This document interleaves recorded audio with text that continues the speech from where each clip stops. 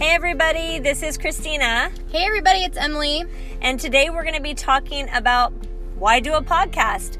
Ever since we started this podcast a couple weeks ago, every single person we run into is asking us, what's the benefit of doing a podcast?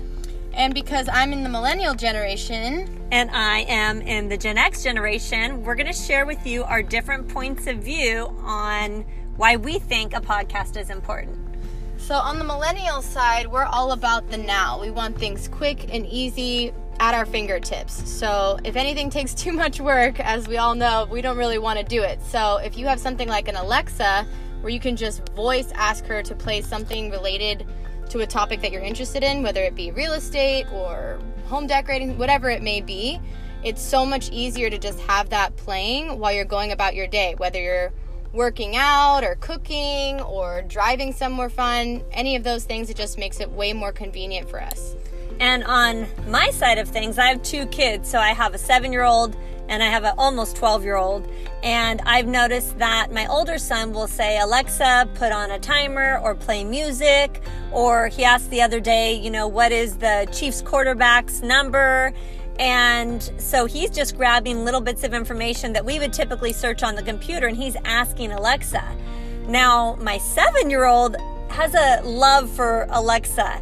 And the other day he actually said, Alexa, I love you. And it was really cute. I'm like, she's not a person, right? But I noticed that he relies on Alexa for everything. And he actually talks to her like a person. So the other day he said, Alexa, did you know my brother's birthday's coming on Monday? And she said, I'm sorry, I don't have that on the calendar. So I can see it forming even stronger in the even younger generation, and how they are even so reliable on Alexa for even more than just what me as a Gen Xer or a millennial would rely on this information for.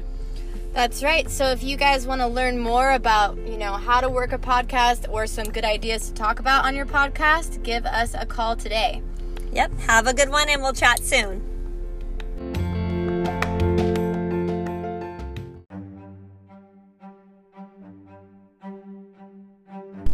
Hey everybody, this is Christina. Hey everybody, it's Emily. Today we're going to be talking to you about a binder policy. A lot of people don't know what that is, and it's a really important key element of your business, and we're going to tell you why. Emily? So I'm going to give you the textbook definition of it. So according to this, it says it's a report issued by a title insurance company setting forth the condition of title to certain property as of a certain date, and also setting forth conditions which, if satisfied, will cause a policy of title insurance to be issued, also called a commitment. A policy of title insurance used primarily by investors calling for a reduced rate for a future policy if the property is sold within a specific period. So just bear with us, stay with us, people. Basically what that means is, and this is typically for investors, if you're buying a property to flip it, which we know that's a really big deal right now, you're going to buy a policy, you're going to pay a price, it's going to be a little higher, but then when you go to sell it within a 2-year time frame, you're going to get a reduced policy rate. So you could save thousands of dollars by purchasing a binder up front as the buyer, so that when you go to sell it, you get a benefit as the seller. But if you need more help on this, don't hesitate to give us a call. My number is 714-318-6758, and this is Christina.